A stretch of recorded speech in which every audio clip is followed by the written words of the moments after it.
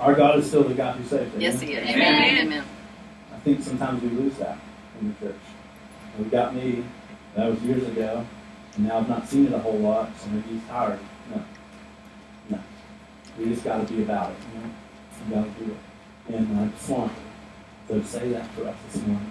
This morning we're going to be in Mark chapter 10. We've been on a series the past few weeks, and I believe, I don't know why we would say this because who knows what will happen, but I believe this might be the last one of this series, and we're going to go to something else. That means you got 6 more weeks of it. Congratulations. Man, I'll be honest. This series, this past few weeks, has kind of torn me up. Anybody else?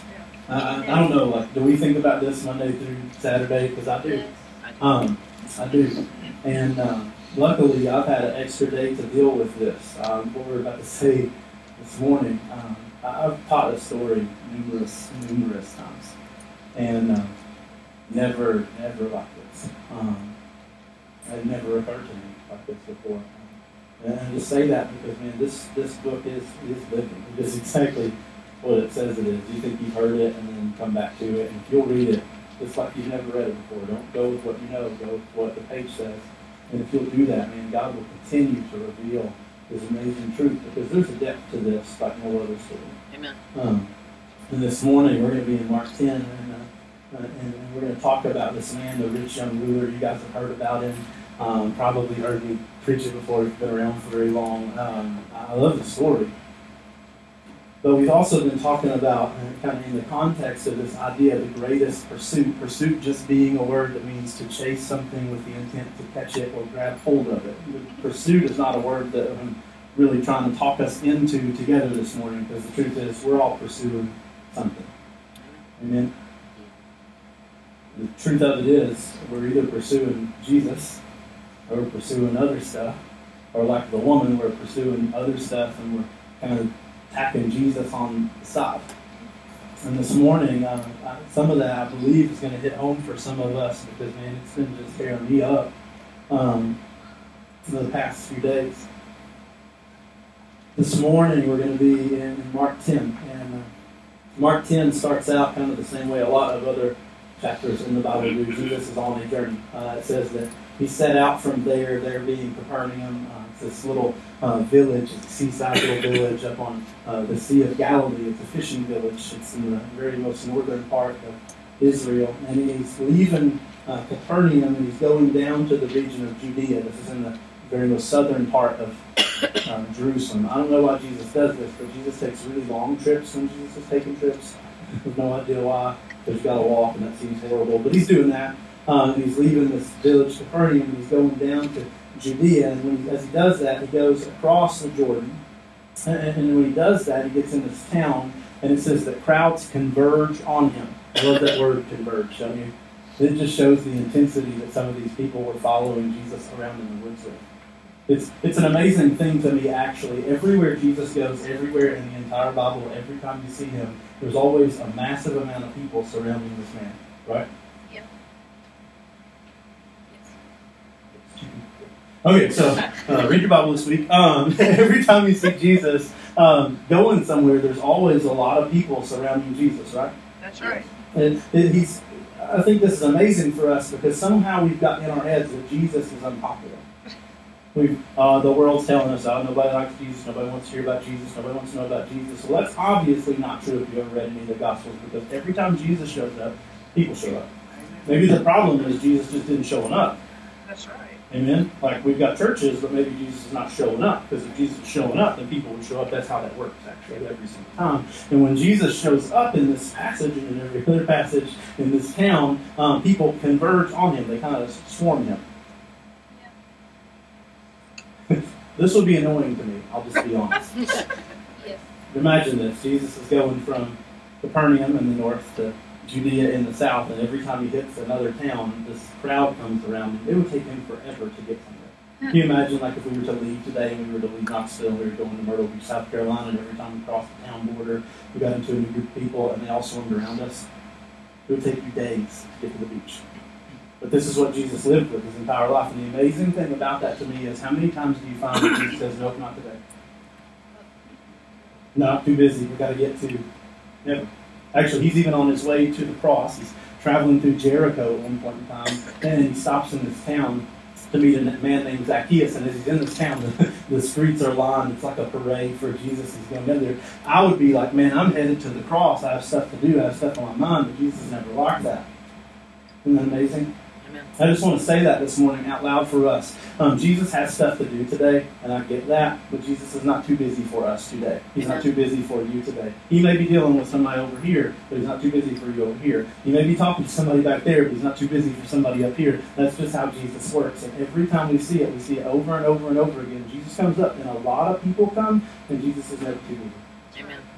And it even says in the Word of God, this is crazy to me, because I think these things, and sometimes I don't even read the next verse, and I read it like it's the first time all the time, so I just kind of don't go with what I know. But it says, the crowds converged on him again, and listen to this, and as usual, and as he usually did, he began teaching them. It's a pattern in Jesus, isn't it? As Jesus was teaching, we see these Pharisees, these religious rulers, they come up into the conversation, and they set out to trick Jesus, to trap Jesus. Because here's the truth. The Pharisees, the religious people, weren't big fans of Jesus. Still true today, actually. The religious people didn't really care for Jesus. You know why? Because Jesus will blow up religion 100% of the time, because Jesus ain't about that. Amen. And the Pharisees stepped kind of into this conversation, and they asked Jesus a question about divorce. We're not going to talk about divorce this morning, so don't start sweating.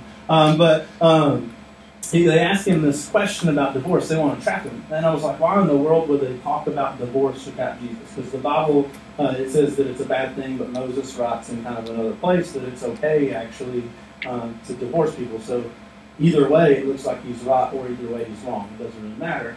And I started thinking about it and started reading about it last night. When he crossed over the Jordan into this other land, he crossed over into the land of Herod Antipas. This is a guy that was not a big fan of anybody speaking against divorce, because he was a divorcee. He didn't like it a whole bunch. And John the Baptist actually had been talking negatively about Mark 6 in that area about divorce, and because of that, he was put in jail and eventually was beheaded. I think you know the story. Well, he was in the same region as this man was the ruler of. They were trying to have Jesus at this moment killed to stop the plan of God. I was like, that's crazy to me. I'm nerdy. I like this stuff. Maybe you don't care, but I care. But they asked him this question of divorce, and Jesus talks about it. He wasn't shy. He wasn't, just because it wasn't popular, just because it wasn't popular opinion, he didn't keep his mouth shut and said what the Word of God said. And he confronted that. And he did it in love. And he talks about not only divorce, but he talks about God's plan actually for marriage. So if you want to read that or think about that, maybe the next couple verses will read sometime. And after this whole section, he starts doing this weird thing. These people start bringing kids up to Jesus. Like passing the babies to a politician.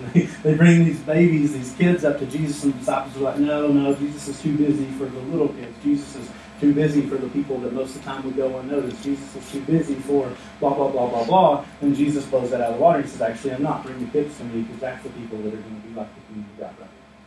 And Jesus starts actually embracing these kids, laying his hands on these kids, and praying for, blessing these kids. It's an amazing moment that goes down right here. I think sometimes we're like, okay, Jesus likes kids, that's great. No, Jesus likes people that normally are counted out and unnoticed. Amen. Adult or kid. And we see that happen right here. Oh, he's not good enough. Oh, he can't talk to you. Oh, they don't bring him over near Jesus. He's not going to do anything. Jesus doesn't have time for him. And Jesus is like, nope, that's the people I want. And that's what's going on in this little section of Scripture. You're like, okay, what's that have to do with the rich young ruler? Well, I'll get there. This whole time that this section in 10 is going down, there's obviously a man that's sitting around watching all this go down. It's the man we're going to talk about this morning, a man who's been in earshot of Jesus for maybe a couple minutes, couple hours, but in earshot of Jesus long enough to know, man, there's something about this guy that I have to be around. He hears the first part and he realizes, man, that Jesus obviously knows something about the Bible, because Jesus, it even says in the Bible, teaches the Word of God with authority like no one else on the planet has ever taught it. That's one reason the Pharisees didn't like him. They're people who have been trained in this school to teach the Bible, yet Jesus comes along, a carpenter's son, who has no really idea, at least in their vision, what he should be doing, yet he talks about the Bible like no one ever has before. He's the greatest teacher that's ever lived. He's never been to teaching school, and they're like, man, that blows my mind. I don't like that. He's not like us. And this man's sitting around and he's like, man, Jesus knows the Bible, man. Jesus knows the Word of God, man. He can teach this stuff. I'll just be honest with you. It's because Jesus doesn't have to look at and interpret the Word of God. Jesus is the Word of God. Amen. It's not Jesus' opinion on what the Word of God says. It's Jesus. So Jesus teaches like no one else has ever taught before, and this man sees that and draws this man to Jesus. It's amazing. The teaching aspect was a big deal for him. And then he sees how Jesus also, with this teaching, has something that the Pharisees don't have: compassion. That Jesus even looks at the least of these little kids that society counts out, they can't do anything because they're not men yet. And he still has time for them. And this man's sitting around and he's watching this, and I guarantee you something trips in him, and he's like, man, if he'll take time to talk to him, he'll take time to talk to me. And apparently this whole time, this man is watching this go down. He's burdened by a question that we're going to see him ask in just a second. In 13, it says that, in 17, it says that as he was setting out, he capitalized here, meaning Jesus, on a journey, a man ran up, knelt down before him, and asked him a question. Now, I love this because this man's been sitting around thinking all day, watching this thing all day, and yet he's not encountered Jesus at this point in time. He's sitting around, am I going to ask him? Am I going to go to him? Am I going to whatever? And then he sees Jesus get up. Jesus is about to exit the building. He's about to start back on his way to Judea, and you can just imagine if you were this man, I've got to ask him now, or I'm probably never going to get to ask him. And then you see this man run up to Jesus, something that would be unheard of, especially for a rich man in this era. Men didn't run, it wasn't a dignified thing. That's why it's such a weird thing when the father runs to the son in that story. Culturally, running was not something that men did a whole lot of. I personally am okay with that. I don't think you should run unless you're stupid or right there. Running is bad. I love you, athletic people. And this man runs up and he kneels down before him. I like to imagine these things like basically this man just throwing his body in the path of Jesus, trying to get him to stop. Kneeling is obviously a sign of humility, but so is running in this culture. And he runs up and he throws his body kind of in the path of Jesus. And he asks him, he starts this question, he says, good teacher. If you're trying to butter somebody up, that's the way to do it, man. Good teacher. I don't know if that's plain or not, but if you try it for me later, that'd be great. Good teacher. Jesus is a carpenter. This is not something a lot of people were saying about him out loud in front of the Pharisees. He says, good teacher, and then he asks him this question, what must I do to inherit eternal life? He asks a question, actually, that's a really good question. Amen? It's not a bad question, actually. There's a world full of people that are asking that question because nobody wants to die. It doesn't sound like a fun thing. And this man comes up and he's like, what do I have to do to inherit eternal life? What he's really asking Jesus is, how do I get to heaven or paradise or whatever it would have been for this man? How do I get there? I love this because ultimately this man has just momentarily come in contact with Jesus, yet something in what Jesus did triggered in his brain that this man may have the answer to this question. Jesus was a carpenter. Jesus, looking at Jesus, didn't look like any Pharisee, didn't look like any teacher, but there was something about this Jesus that just being around him for a short time has convinced this man that Jesus will know the answer to this question. And he asked him, what do I have to do to inherit eternal life? What do I have to do to get to heaven? That's a great question, but can I translate it for you again? Jesus, what is that checklist? Jesus, what must I do? What things do I have to keep? What parts of the law do I have to fulfill to get to heaven? What he's asking really here is something that a lot of us really want to know. What's the bare minimum, Jesus? What's the bottom of the barrel to get to heaven? Like, what's the base? Where's the starting point? I'm not shooting for middle or top of the barrel. I'm going for the bottom here. What's the bare minimum thing that I've got to do to make it into heaven? That's really what this guy's asking. It's really probably what a lot of us are asking. Maybe not out loud, maybe not even in our heads, but maybe just with how we live, right? And he asks, Jesus, what do I have to do? And then I love this. Jesus does what he always does. He has a separate conversation. He says, why do you call me good? This is frustrating, right? Have you ever been asked a question to answer your question? It's not what you're looking for, right? Right. Like, hey, what'd you do today? What's your favorite color? That's not the deal here. I would have looked at this if I was the guy. Jesus, let's not get caught up on the details. I want to know how I get to heaven. I'll explain that part later. Like, let's not even worry about that part. Let's not get there.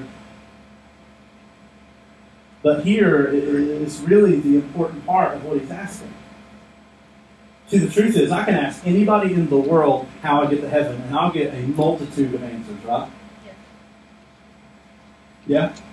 I go ask any other religion, everybody has a way that you get somewhere. I go ask people that don't have religion, and they have an opinion on whether you go somewhere or not. If I ask Muslims, it's one thing. Buddhists, it's one thing. So it really just depends who he's asking in this moment. And Jesus pauses on that, and he's like, why do you call me good? Why do you call me good? You don't know me. He says, no one is good but one, God. In this moment, we find the answer to his question. Isn't that crazy? Jesus is going to talk a lot more after this, but he's pretty upfront with us most of the time. This man's thinking, Jesus, you're sidetracking. This is not the important part. This is not what I want to focus on. I just want to know how I get to heaven. And here in this moment, Jesus is going to answer this question. Jesus says, hey, no one is good but one, and that one is God. I mean, that's a lot of words, isn't it? Yeah? That's a lot of words. He could have just said, no one's good but God.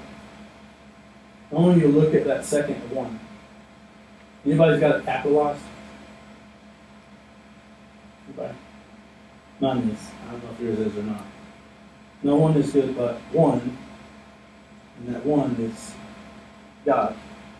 What Jesus is saying in this moment is he recognizes the fact that there is one God, and that one God reveals himself in three. There's a lot of stuff here, and that one God reveals himself in three different persons. He's saying, man, there is only one person that is good, and that person is the Trinity that is God. The Father is good, the Son is good, and the Holy Spirit is good. That one, that unit is good. And here's step two, you're not him. Yeah. Amen? There is one person that's good, and it's God, and you ain't him. Can we just come around that today? Can we just come around that thought today? Because here's the truth. I've been in church long enough, and I felt this way sometimes long enough. We get in our mindset that we're good, don't we? But guess what? You're not. You're not good. Amen. Hallelujah. Revival is here. If we can cling to that thought, revival is going to come. I'll just be completely honest, because here's the deal. You're not good. Amen. We're not good. You know why? Because there's a qualification for good, and that qualification doesn't start with what you do and what you say. It's who you are. That's right. And you're not God. Therefore, you're not good. Amen. That's right. See, we get in our heads sometimes that we deserve certain things, or we should be certain ways, or we should live certain ways because we're a certain person. And the truth is, there's only one good person, and everybody else is miles and miles and miles and miles and miles and miles and miles and miles away from that, because God is up there and we ain't him. That's right. Amen? We're not good. See, the truth is, we, compared to me, may look pretty nice. Compared to me, man, you may be a high flyer. Compared to me, you may be living in holiness. Compared to me, you may have the most pure and perfect and amazing life ever on the planet. But compared to God, you don't look like that. You ever thought a bad thing? You're not God. You ever said a bad thing? You're not God. You ever been mad at somebody for a little bit? You thought bad things? You're not God. You ever said something you shouldn't? You're not God. You can't get that standard. You can't hit that standard. That's why the angels even sing, holy, holy, holy is the Lord our God. Holy is the word meaning transcendence or aboveness. It's an otherness. It's something that you can't attain. God gives us holiness. He sets us apart for himself, but God is in himself holy. Nobody had to put that on him. Nobody had to say one morning when they woke up, you know what, God's going to be holy today. That'll be great. You had to have that. Nobody had to decide one morning when they woke up, God's going to be good. Nobody had to do that. He is self-contained good. Nobody had to declare him that. He just is that. But somebody had to declare you that, and his name is God. And you're not him. And that's what God is saying to this man. This man comes and wants a checklist. He wants to know, how am I going to get there? How am I going to get there? What rules do I have to keep? What things do I have to do? What do I have to not say? And God says, hey, guess what? You're not me. You're not me. See, the truth of it is we get in our heads sometimes that Christianity is a lot more about what we do than who we look to. Amen? We get in our heads sometimes that Christianity is a lot more about keeping this and this and this and this and this and this and this so God will love us more. And I'll just let you know, that's heresy. That's right. That's not just wrong, that's heresy. The Bible said that you were dead in your trespasses and your sins. You can't be good enough to get undead. And the fact that we have warped Christianity to that point, and we have taught things to that point, that is heresy. See, when we teach other people that you can be good enough that God will love you more, what we're teaching other people is that you can just climb on up into the seat of God. And we're lowering the standard of God so that we can kind of raise him down or lower him down and raise us up. And the truth of it is exactly what Jesus is saying in this moment. Hey, you want to get into eternity, it all depends on who that starts with.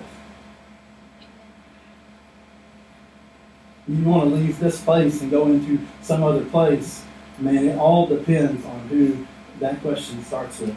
How can I get to heaven? You can't. That's right. Because you're not God. Amen. Now, we quit there today, actually.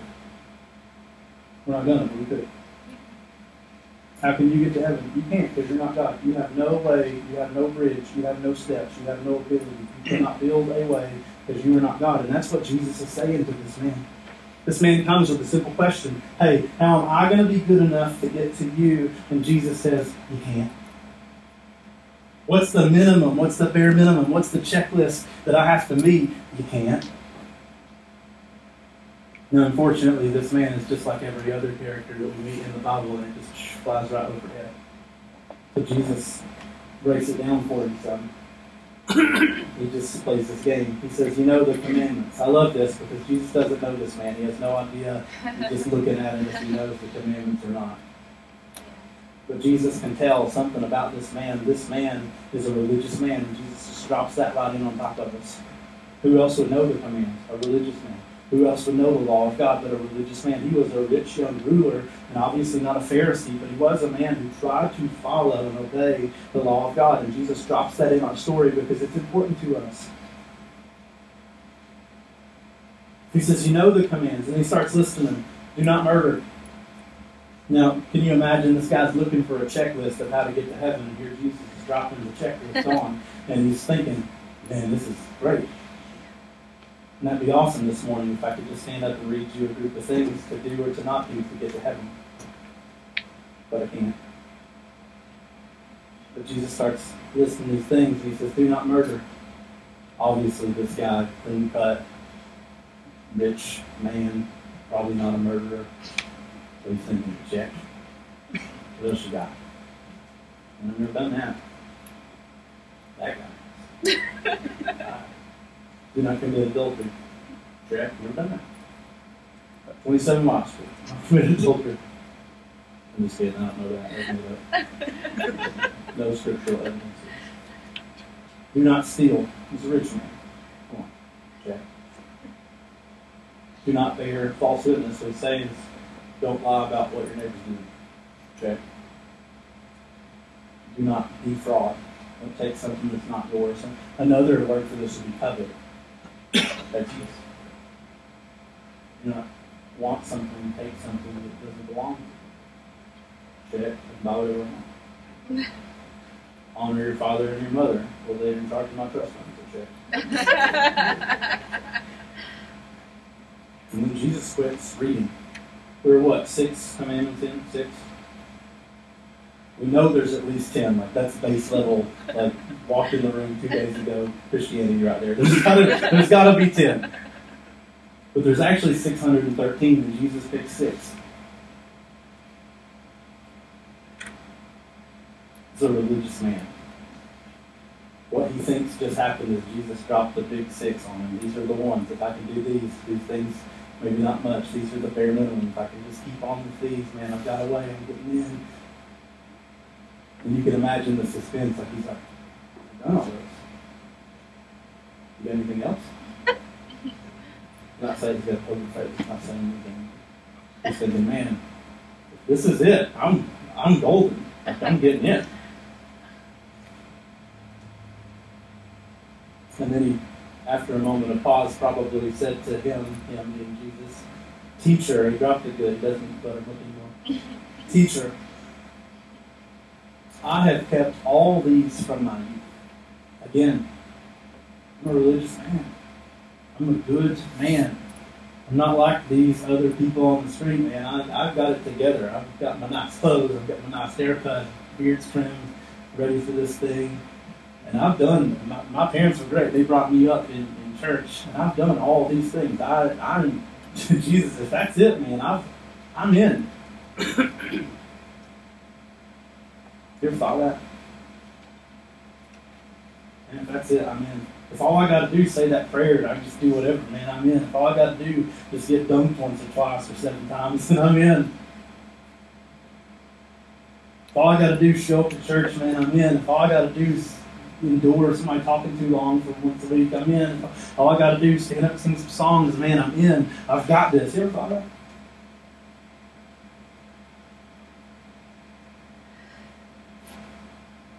I have. Maybe not those words. I mean, that's the heart. That's the bare minimum. Right? All I got to do is be here. All I got to do, I prayed that prayer. I got done. I know some Chris Tomlin. I listen to Caleb. Same 6 songs. I listen to CDs for that break. I can't say anything. Check, right? And then we're like, man, I've done everything there is to do. I got this. Look at what Jesus says to this. In 21 it says, then looking at him, Jesus loved him.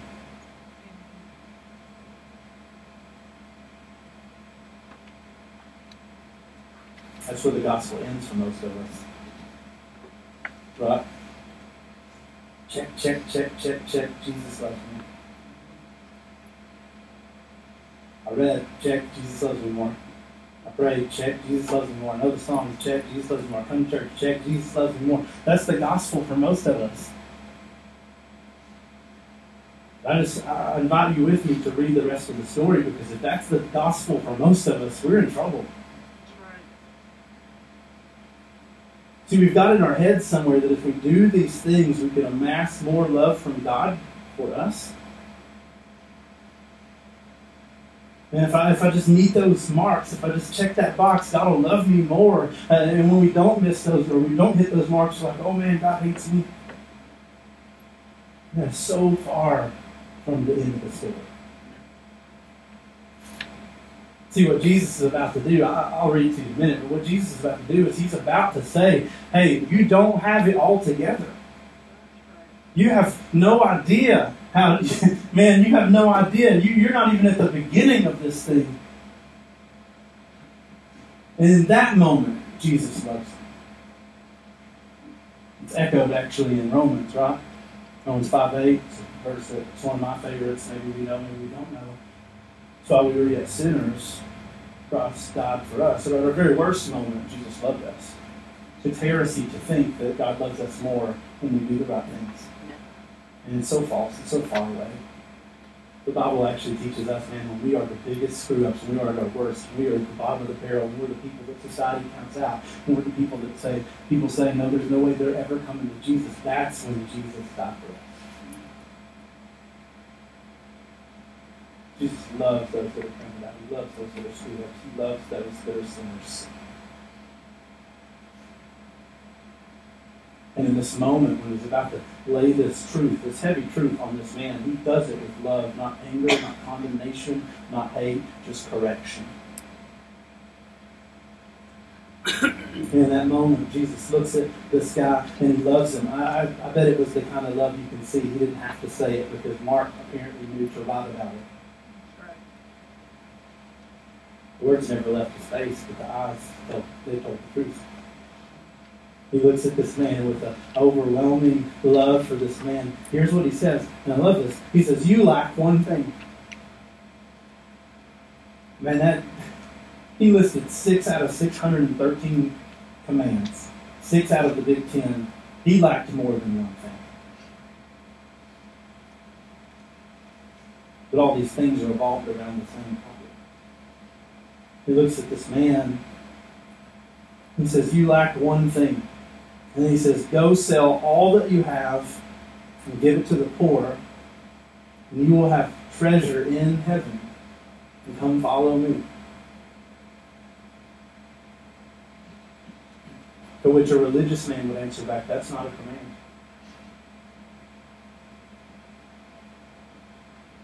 Jesus, nowhere in the Old Testament does it say that I have to sell everything I have. Jesus, nowhere in the Old Testament does it say that stuff is bad. It's my stuff. It's not his stuff. It's my stuff. And it's okay. I earned it. I worked for it. It's my stuff, Jesus. And that's true.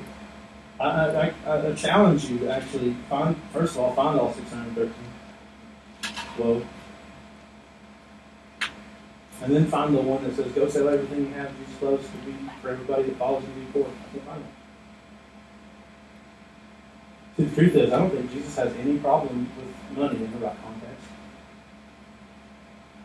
I may be wrong. I don't think I am. But see, there's a deeper problem here. Jesus guarantees this man 2 things in this moment. A, that he will get to heaven. The question was what? How am I going to get to heaven? Jesus looks at this man and says, "Go sell everything you own, give it to the poor, and you will get to heaven." And not only will you get there, but you'll have treasure there. You'll have stuff that's valuable there. I don't know that that's gold. I really don't.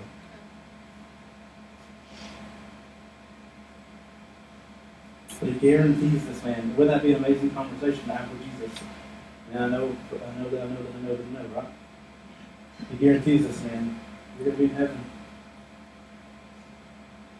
And then he extends the best invitation that ever has been given on the entire planet. The Son of God, the Messiah, the Savior, the one who was going to die on the cross, looks at this man, or nobody. We don't even know his name. And he gives him these words: "Come, follow me." Man, those are beautiful words. I think we've lost that somewhere. We figured it's torture somehow. But somehow along the line, the Savior looks at you, don't deserve it because you're not good. And he says, "Come follow me." And what he's saying to that man is, come live with me. Come hang out with me. Come get to know me. Come just walk around. Take a walk with me. Come be with me. He's inviting that man into his personal space, into his personal community, into his closest section of friends. He's inviting that man into intimacy with him. Man, we can be best friends. Follow me is not a punishment, man. It's an invitation that you never should have gotten mail. And Jesus looks at this guy and he's like, "Hey, let me be straight up with you. Go sell everything you have. Just get rid of it. And you'll get to heaven, and you're going to follow me all the way there. I will walk with you into the gates of heaven." And so we say, we'll go together. And that's beautiful.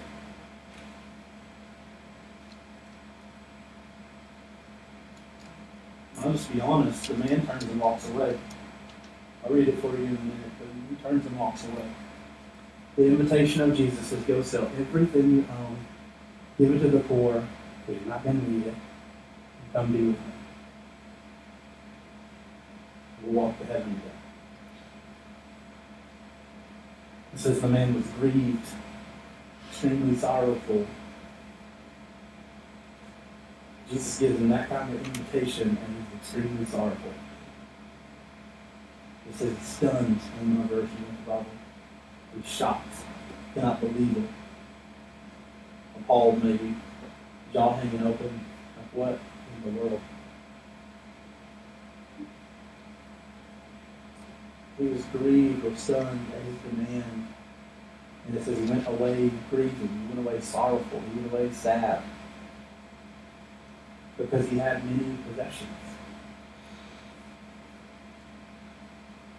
And we see this man walk away from Jesus. You can imagine the disciples standing there like, what in the world did you do, Jesus? Do you know who that guy is? Man, he's got the nicest camel, he's got the biggest house, he's got the most money. We could do some ministry with this guy, right? Like he can finance our trips. He can just let him do his thing. He can just pour money into the deal for us, Jesus. Like that's the disciples' maybe mentality, and I know it would probably be ours. But here's the reality. Jesus loved this man. And out of that love, he could not lie to this man. This man had the opportunity to pretend to follow Jesus for the rest of his life and get to the end and realize, man, it was fake.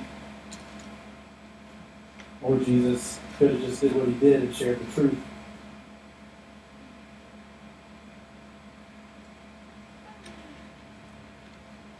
Here's the amazing thing to me.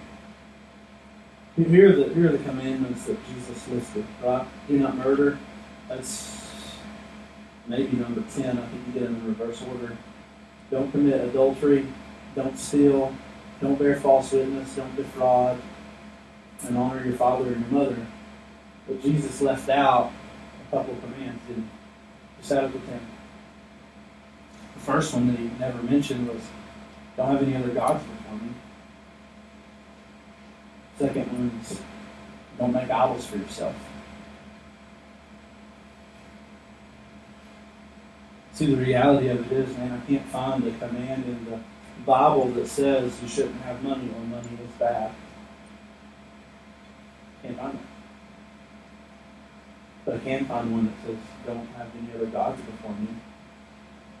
I can find one that says don't make idols for yourself. See, the problem with this man's money was not his money, it was his heart for his money. This man had set money up as his God. That was his thing. And yes, you can be religious and have other gods. Amen? There's a world full of religious people that have other gods. There's other actual religions on the planet. I don't know if you know that. And their gods are not Jesus. But you can also be in this religion and have other gods. It's like the woman at the well. I've got my little well right here, and now Jesus is here, so I expect a different result, right? Just dump that bucket down in the same well and grab out that living water. See, it's not a possibility. See, the problem with religion is religion allows us to follow the rules while keeping ourselves.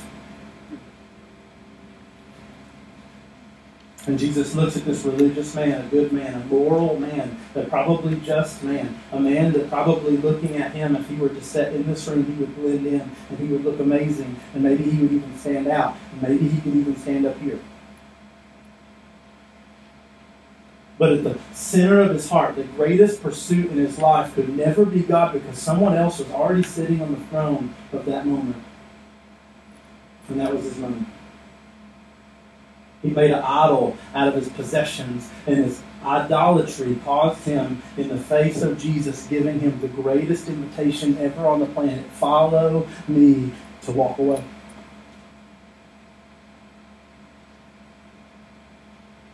And see, that's hard to hear from you, because the truth is, man, there's probably several of us that have the ability to walk in this room every single week and sit in chairs every single week and raise our hands every single week and do the thing every single week and be religious every single week. And maybe some of you guys look better than everybody else in this place, but I just want to let you know, if the greatest pursuit in your life is not Jesus, if you're meeting the bare minimum of Jesus so that you can do all this other stuff, I just want to let you know, man, you are in danger.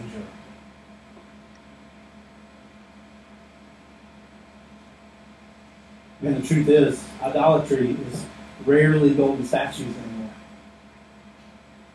Amen? It'd be easy if I walked to your house and there was like a golden bull in your living room, right? Oh, great, he's an idolater. That would be easy. In reality, probably the only person on the planet that knows that's true for you is you. But this morning, I just want to say this to us. Man, if Jesus is truly the greatest pursuit on the planet, if he is the thing, if he's the only thing that's eternal, he's the only thing that's going to launch us from this rock into eternity, if he's really that thing, then we got to quit getting caught up and clinging to other things. Why do you call me good? Because I am. That's what Jesus is saying. Why do you call me good? Because I am God, and that is not God. Why do you call me good? Do you call your money good? Because it's sitting on the throne of your heart. See, the truth of it is, right now, man, I know that I don't even have to hit everything. I'm just going to stay on money because there are some of us right now that know, man, this is me. And if I start listing off things, if I start popping off things, I'm going to miss somebody and you're going to continue to live there because I didn't call you out on it. So I just want to check it maybe this way. What do you spend the most time thinking about?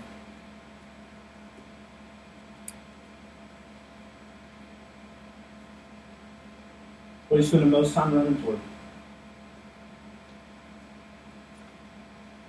What do you spend the most time doing? What do you spend the most time talking about? Because that's what you love. That's what you love. And if the answer for those questions wasn't Jesus, then you've got something you need to tear down this morning. In the Old Testament, the only cure for idolatry was to completely stamp it out. You know that? Some kings, they'd come in and they would just take down some things, and you know what would happen? The people would turn right back. There was a king that he come in and not only did he tear down the poles and tear down the statues, and he killed all the priests and he tore down the temple. That's the only way to get rid of an idol. You don't do it little by little by little. You don't do it chisel by chisel by chisel. You take it and you grind it and you burn it. You throw it in the river and you let it wash away. This morning,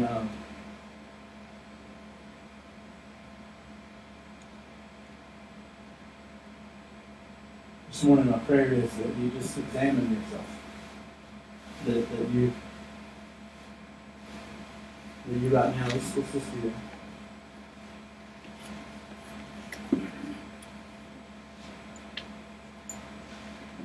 You just take a moment and think, man, what is it? What do I think about him most?